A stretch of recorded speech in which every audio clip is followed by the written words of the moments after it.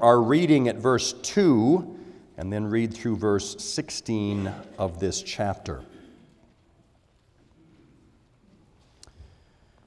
1 Corinthians 11, beginning at verse 2, what we hear now is God's word. Now I commend you because you remember me in everything and maintain the traditions even as I delivered them to you. But I want you to understand that the head of every man is Christ, the head of a wife is her husband, and the head of Christ is God. Every man who prays or prophesies with his head covered dishonors his head. But every wife who prays or prophesies with her head uncovered dishonors her head, since it is the same as if her head were shaven. For if a wife will not cover her head, then she should cut her hair short.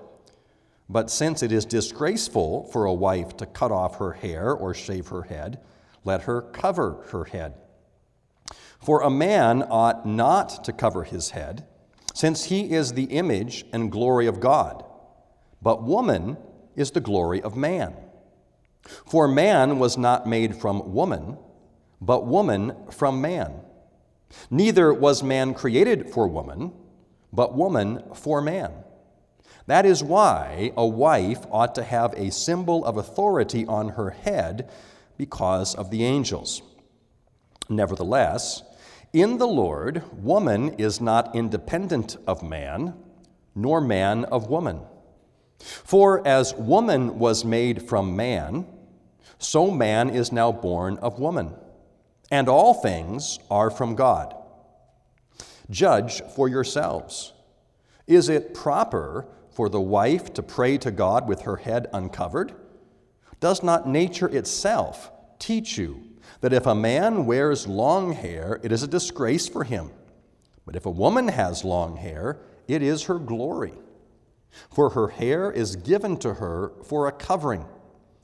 If anyone is inclined to be contentious, we have no such practice, nor do the churches of God.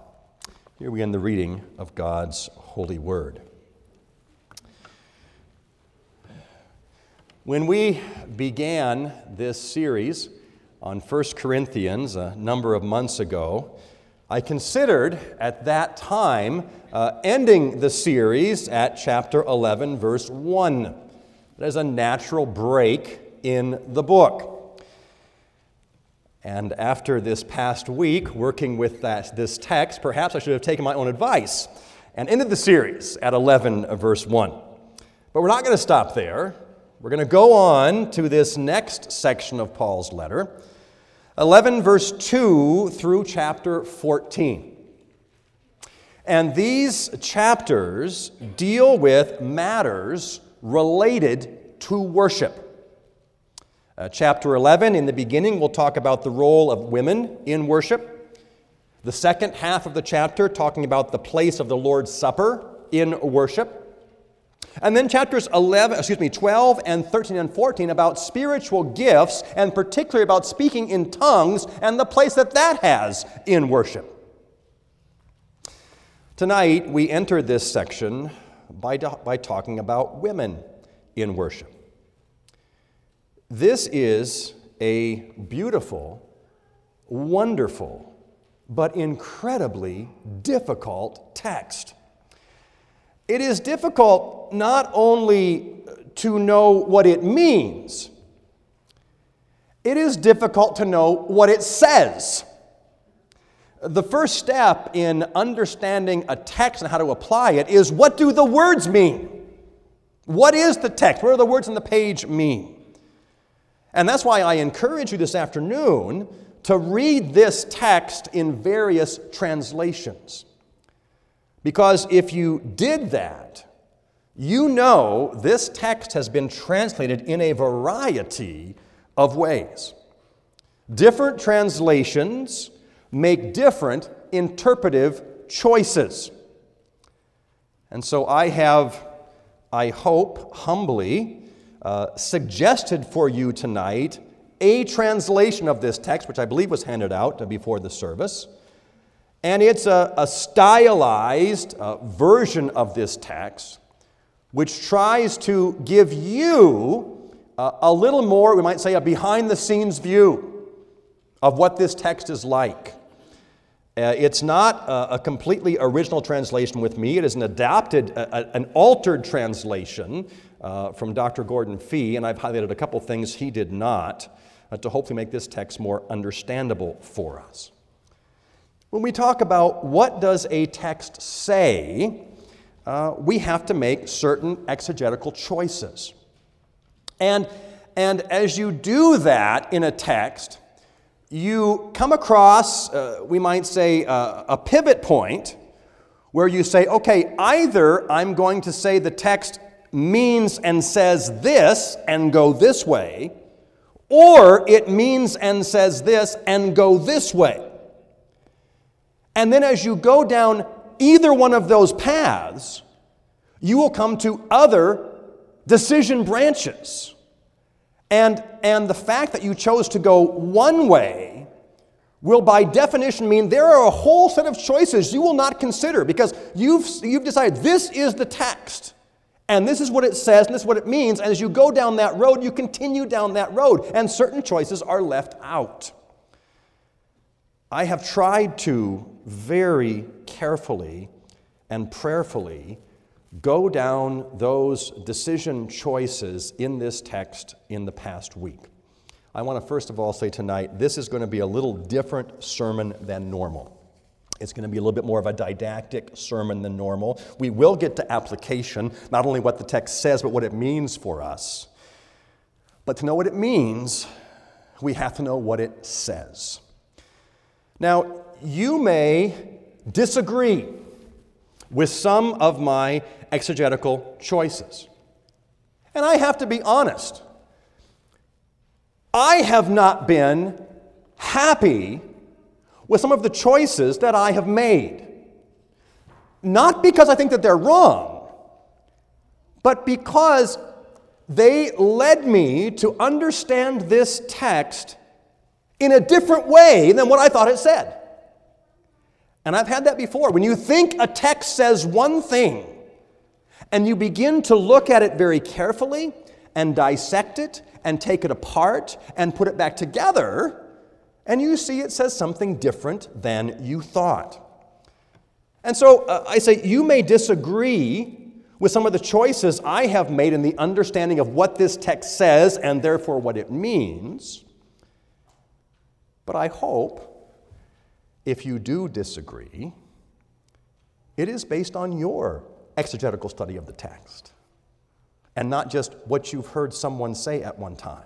It's a beautiful text. It's a wonderful text. It's a deep and rich text, but it takes some work to get into it.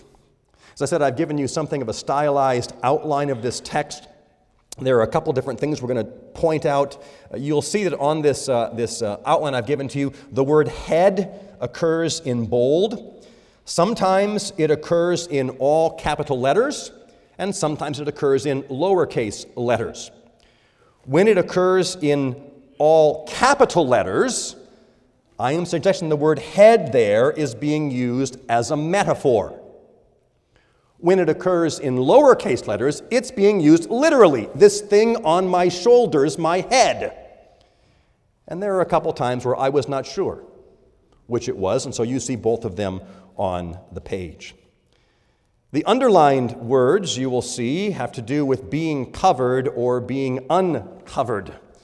And we'll talk about what that means in the text. I want to begin by really giving you the ending. I want to tell you right up front what Paul's point is. So you do not get lost, because we're going to talk about some technical things. I want you to know what Paul's point is right away. Paul's point in this text is that men and women were created differently. And although both are redeemed in Christ, both find their life only in Him, not every difference between men and women is done away with when they recognize Jesus Christ. Men and women still have different and distinct roles to play in the worship of God. We may not break down the distinction between male and female roles just because we are all saved by Christ. Paul will say there still is a difference in the way that we come to worship. He will argue that point by way of analogy in verses 1 through 6, by way of creation in verses 7 through 12, and a very short argument by propriety in verses 11 through 15. I guess even before we get into that, if you look at the translation that I have given you and the translation that I read, in the translation which I read, verse 3, but I want you to understand that the head of every man is Christ, and the head of a wife is her husband. Now that's an interpretive choice. The head of a wife is her husband. There is one word used for man consistently through this text. Not one word for man and one word for husband. There's one word for man used consistently through this text. There is one word for woman used consistently through this text. Not a word for woman and a word for wife, but the same word is used throughout. And Paul here, I do not believe, is making a statement on husband-wife relationships. He will deal with that elsewhere. Here, he is talking about the general relationship between men and women in the church. That is his point. And so when our text says the head of a wife is her husband, that is an interpretive choice. And so on the interpretation I have given to you, you will find it simply says man and woman throughout. It doesn't make reference to husband and wife because I do not believe that is Paul's point in this text. There's elsewhere he'll make that point, the proper relationship of husband and wife, but not here, not in this text. So, verse 3. I want you to understand that the head of every man is Christ, and the head of a woman is man, and the head of Christ is God. So the first question we have to ask is, what does head mean? What does it mean that a woman, the head of a woman is a man, and the head of Christ is God? Well, I think it's fairly obvious. You don't have to know Greek or anything. It's fairly obvious. Paul is not talking here about a literal head. It's not a literal head he's talking about when he says the head of every man is Christ. It's a picture. It's a metaphor. Again, that's why I've used that in bold on the outline I have given to you. It's a metaphor. Well, that leads to the next question. What is the metaphor? What's the picture Paul is drawing when he says the head of every man is Christ, the head of a woman is the man, and the head of Christ is God? There have been a couple different suggestions that have been given as to what the metaphor means. Some suggest the metaphor of head means ruler, a ruler. We use that term today when we talk about someone being a head of state. They are a ruler over the state. I do not believe that is Paul's use here for the simple reason that the phrase head of state is a modern phrase. It's not a Greek phrase. It's not something Paul would make reference to. They did not use the word that way to speak about a ruler. Some have suggested the word head here means authority, that the man is an authority over the woman. I want to be very clear. I believe there is in Scripture a very clear laying out of the authority structure in the home between a husband and a wife. But that's not what Paul's talking about here. He's not focusing on the husband-wife relationship. He's focusing on the man-woman relationship in worship in general. In fact, the idea of authority in this text only comes up in verse 10. Verse 10, which I think is probably the key to this text, verse 10, that is why a wife ought to have a symbol of authority on her head because of the angels. That's the only other reference to authority in this text. So I do not believe that the metaphor of head is a metaphor of authority. When Paul uses the picture of head, the picture he is giving us is the picture of source, the source. And we use that phrase today. We talk about the headwaters of a river. That's the source of the river. They would use that same expression. That was an expression known to them. He's talking about source. What comes from what?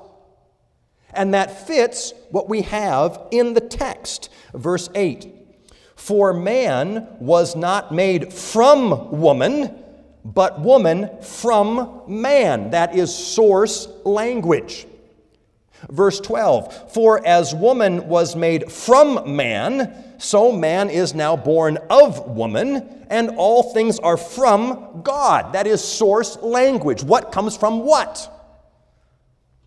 And so when Paul uses the metaphor of head, he's talking about source. What do we read then in verse 3? I want you to understand the head, the source of every man is Christ. He is pulling in creation-type language, which he will do elsewhere in this text. That Christ, in his role in creation, is the source of every man, every woman who was ever created. He is the source. He says, the source of a woman is man. Again, creation language. Kids, you remember that she was taken from him. Man is the source of woman, which he will reference in this text. And the source of Christ is God. But isn't God co-equal, co-eternal? How can we say the source of Christ is God? Paul is here speaking, recognizing not the, I hate to use this word, ontological, the being unity of God, but the economic, the working unity of God. We say that the Son is begotten of the Father. The Father is the source of the Son. Now, what is the point? What is the practical implication? That if we come from different sources, we have different roles to play in worship. That's Paul's point. Men will have a role to play and women will have a role to play, and it will be different because they have a different head. They have a different source.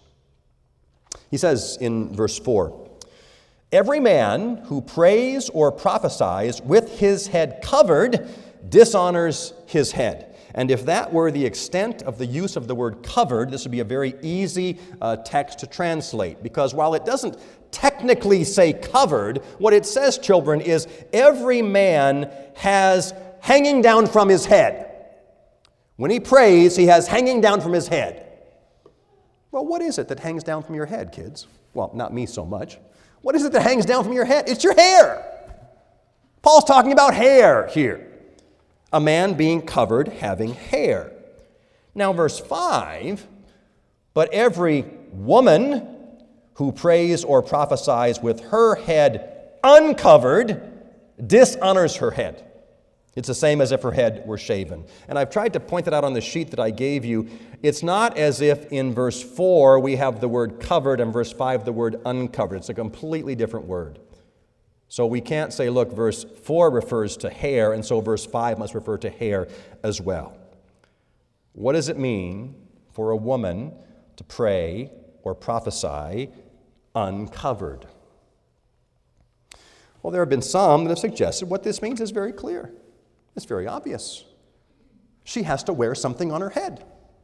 She has to have a veil of some sort. In fact, in my Bible, I don't know about in your Bible, in my Bible, the heading of this chapter, this section, is head coverings. That's what my Bible is, head coverings. The trouble is, the word for veil, hat, cap, anything like that isn't in the text. There is no reference to what we would call a head covering, a hat, a cap, a veil, anything like that. That is foreign to this text. It's just not there. Some have suggested that what this text means to be uncovered, and there is a linguistic connection between the word unbounded. A woman is unbounded. And the suggestion is that when a woman goes to worship, her hair should be done up, and if it is unbounded, if it is let down, that is improper. And while linguistically it's a possibility, it flies in the face of the end of the text. The end of the text in verse 15 says, if a woman has long hair, it is her glory. It's a blessing for her. So why earlier would Paul say, look, if it's unbounded, if it's down, it somehow dishonors her? Whatever it meant for a woman to be uncovered, it was something that she did deliberately, and it was something that brought shame. It was something that broke down the distinction of men and women in worship. So if we cannot exactly say what that uncovered versus covered is, it's okay. We know what Paul's point was. It was a deliberate act that brought shame and that broke down the distinction between men and women in worship. Paul goes on to argue his point, this time from creation, verse 7. For a man ought not to cover his head, since he is the image and glory of God, but woman is the glory of man. Again, once again, Paul pulls in creation-type language. Man in the image of God, man being the glory of God. Now, what Paul's point is, in worship, God must be the one who receives the glory. And since man is his image, is his glory, he may worship uncovered. That brings glory to God. But, he says, woman is the glory of man. And therefore, if she should be uncovered, she would bring glory to man, not to God. She would exalt man's glory, not God's. And so she should be covered, that God might receive the proper glory and praise in worship. And Paul makes his point in verse 10. That is why, this is the point, the heart of the passage. That is why a wife ought to have a symbol of authority on her head. A wife ought to have a symbol of authority on her head. Now, again, our text says wife. I suggest it should be woman. And the words symbol of don't find themselves in the text. That is an interpretive choice that our translator has made. What it says more literally is a woman ought to have authority over her head. Not a symbol of. A woman ought to have authority over her head. And some people have said, well, look, what that means is that she is to have someone in authority over her, an authority over her head. Someone who is her authority, which is why our text makes the choice of saying husband and wife, because a husband certainly is the authority over his wife. The problem is, this phrase, that someone has authority over someone else, this phrase is never used that way in the New Testament. That someone else have authority over her when these words are used. This phrase is used 103 times in the New Testament. It never means that. It's used in the Septuagint. It never means that. It's used in the Church Fathers. It never means that. What it means is she is to have authority over her own head. And that's the translation I've given to you. A woman ought to have authority over her own head. But again, we ask the question, what does that mean? She has authority over her own head. I suggest we use Paul to interpret Paul. Just a good principle of exegesis. Use the author to interpret himself. He knows how he wants the words used. And Paul used this phrase, have authority over, back in chapter 8, verse 9. We looked at that a couple weeks ago about the particular rights we have. And in chapter 8, verse 9, he says this, "But take care that this right of yours does not become a stumbling block to the weak." Well, that looks like a very different set of words than what we have in our verse. But this right of yours is the same word as have authority over. I would suggest what Paul is saying here is a woman is to have the right to worship as God has called her to worship. That right is not an unbounded right that she can do whatever she wants, just like back in chapter 8. It's a right circumscribed by love and care for others. But she has the right to come to worship, and she has the freedom to worship as God intended. And that's Paul's point, that men will worship as men and women will worship as women. That's Paul's consistent point throughout this text. Nevertheless, the woman ought to have authority, the right over her own head, over herself, to come and to worship God as a woman. This verse ends with that small phrase, because of the angels. I have no idea what that means. I have looked at many commentaries, and I have heard, read, understand the various options that are available to us.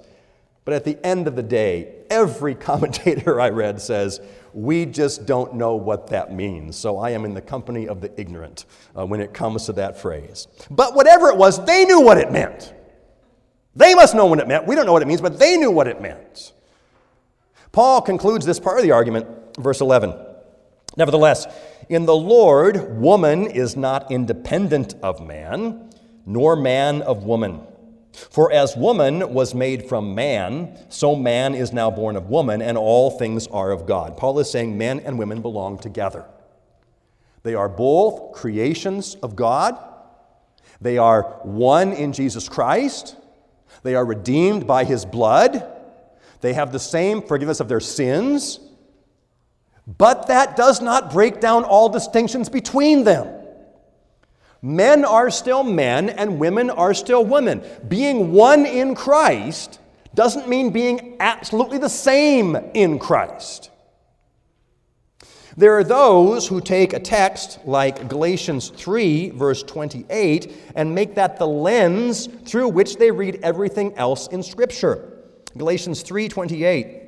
"There is neither Jew nor Greek, there's neither slave nor free, there is no male or female, for you are all one in Christ Jesus." Absolutely, amen. We are one in Christ Jesus when it comes to our redemption, our salvation. We find ourselves in him. But that doesn't mean every distinction is gone. Yes, it is that same one way of salvation that we preach again tonight. For men, for women, for boys, for girls, there's one way of salvation. Put your faith in Jesus Christ and know his forgiving blood shed for you. But that doesn't mean we're all the same now. Paul very quickly draws his argument to the close. In fact, this last argument is almost kind of trails off. He says in verse 13, "Judge for yourselves, is it proper," argument from propriety, "is it proper for a wife to pray to God with her head uncovered? Well, he has just said, no, it's not. So he expects a negative answer. He says, does not even the nature itself teach you, if a man wears long hair, it's a disgrace to him. If a woman has long hair, it is her glory. He talks about the proper nature of things, the way things tend to go. He's not giving commands here regarding the length of hair. So women, if your hair is short, Paul is not commanding you to grow it long. Men, if your hair is long, he's not commanding you to make it short. He's saying this is typically how things go. That there's a difference, a noticeable difference.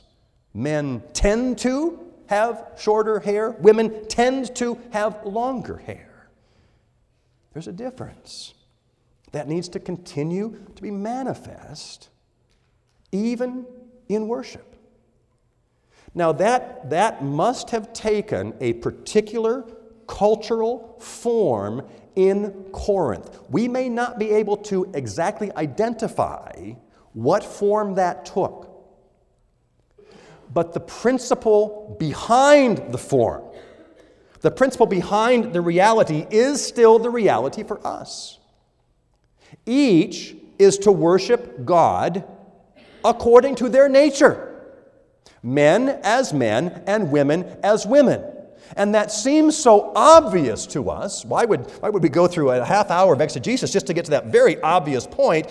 It needs to be said because the world will say the exact opposite. We are all the same. There is no distinction. Men, women, doesn't matter. Everybody can do everything. Flies exactly in the face of what Paul is teaching us in 1 Corinthians 11. There is a distinction, a proper distinction. A distinction that is a blessing not only for men, but for women. They have the blessing, the freedom, the authority to come to worship, if I can put it this way, as a woman. Women, don't think you have to come to worship and act like a man. You know. We hear things differently. We respond to things differently. God has given us different roles to do.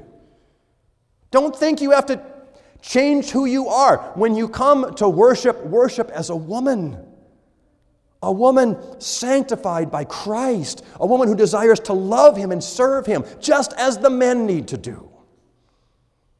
We must not break down the distinctions. We must not, in doing so, deliberately bring shame upon ourselves and shame upon our head, Jesus Christ. When we fail to recognize the distinctions, the differences God has made and remain when we gather in His presence to worship Him. We are all called to worship for His glory. Men called to worship as men, women called to worship as women. When we seek to break down those distinctions, we bring shame upon Christ's church. We bring shame upon Christ Himself. God has made us different, and we thank Him for that. And those differences, although we are one in Christ because of His redeeming blood, those differences continue so that both men and women, as they come to worship, may bring glory to God. Let's join together in prayer.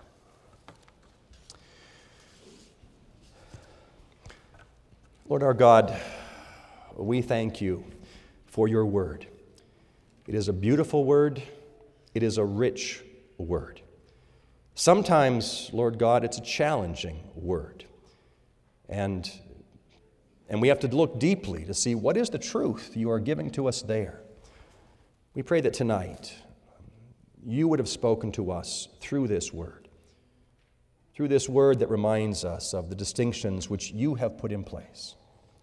Help us, Lord God, to fulfill each of our callings as men, as women, as boys, and as girls, that when we worship, we gather not for our glory, but for Your glory. We gather not to do things our way, but to do things your way.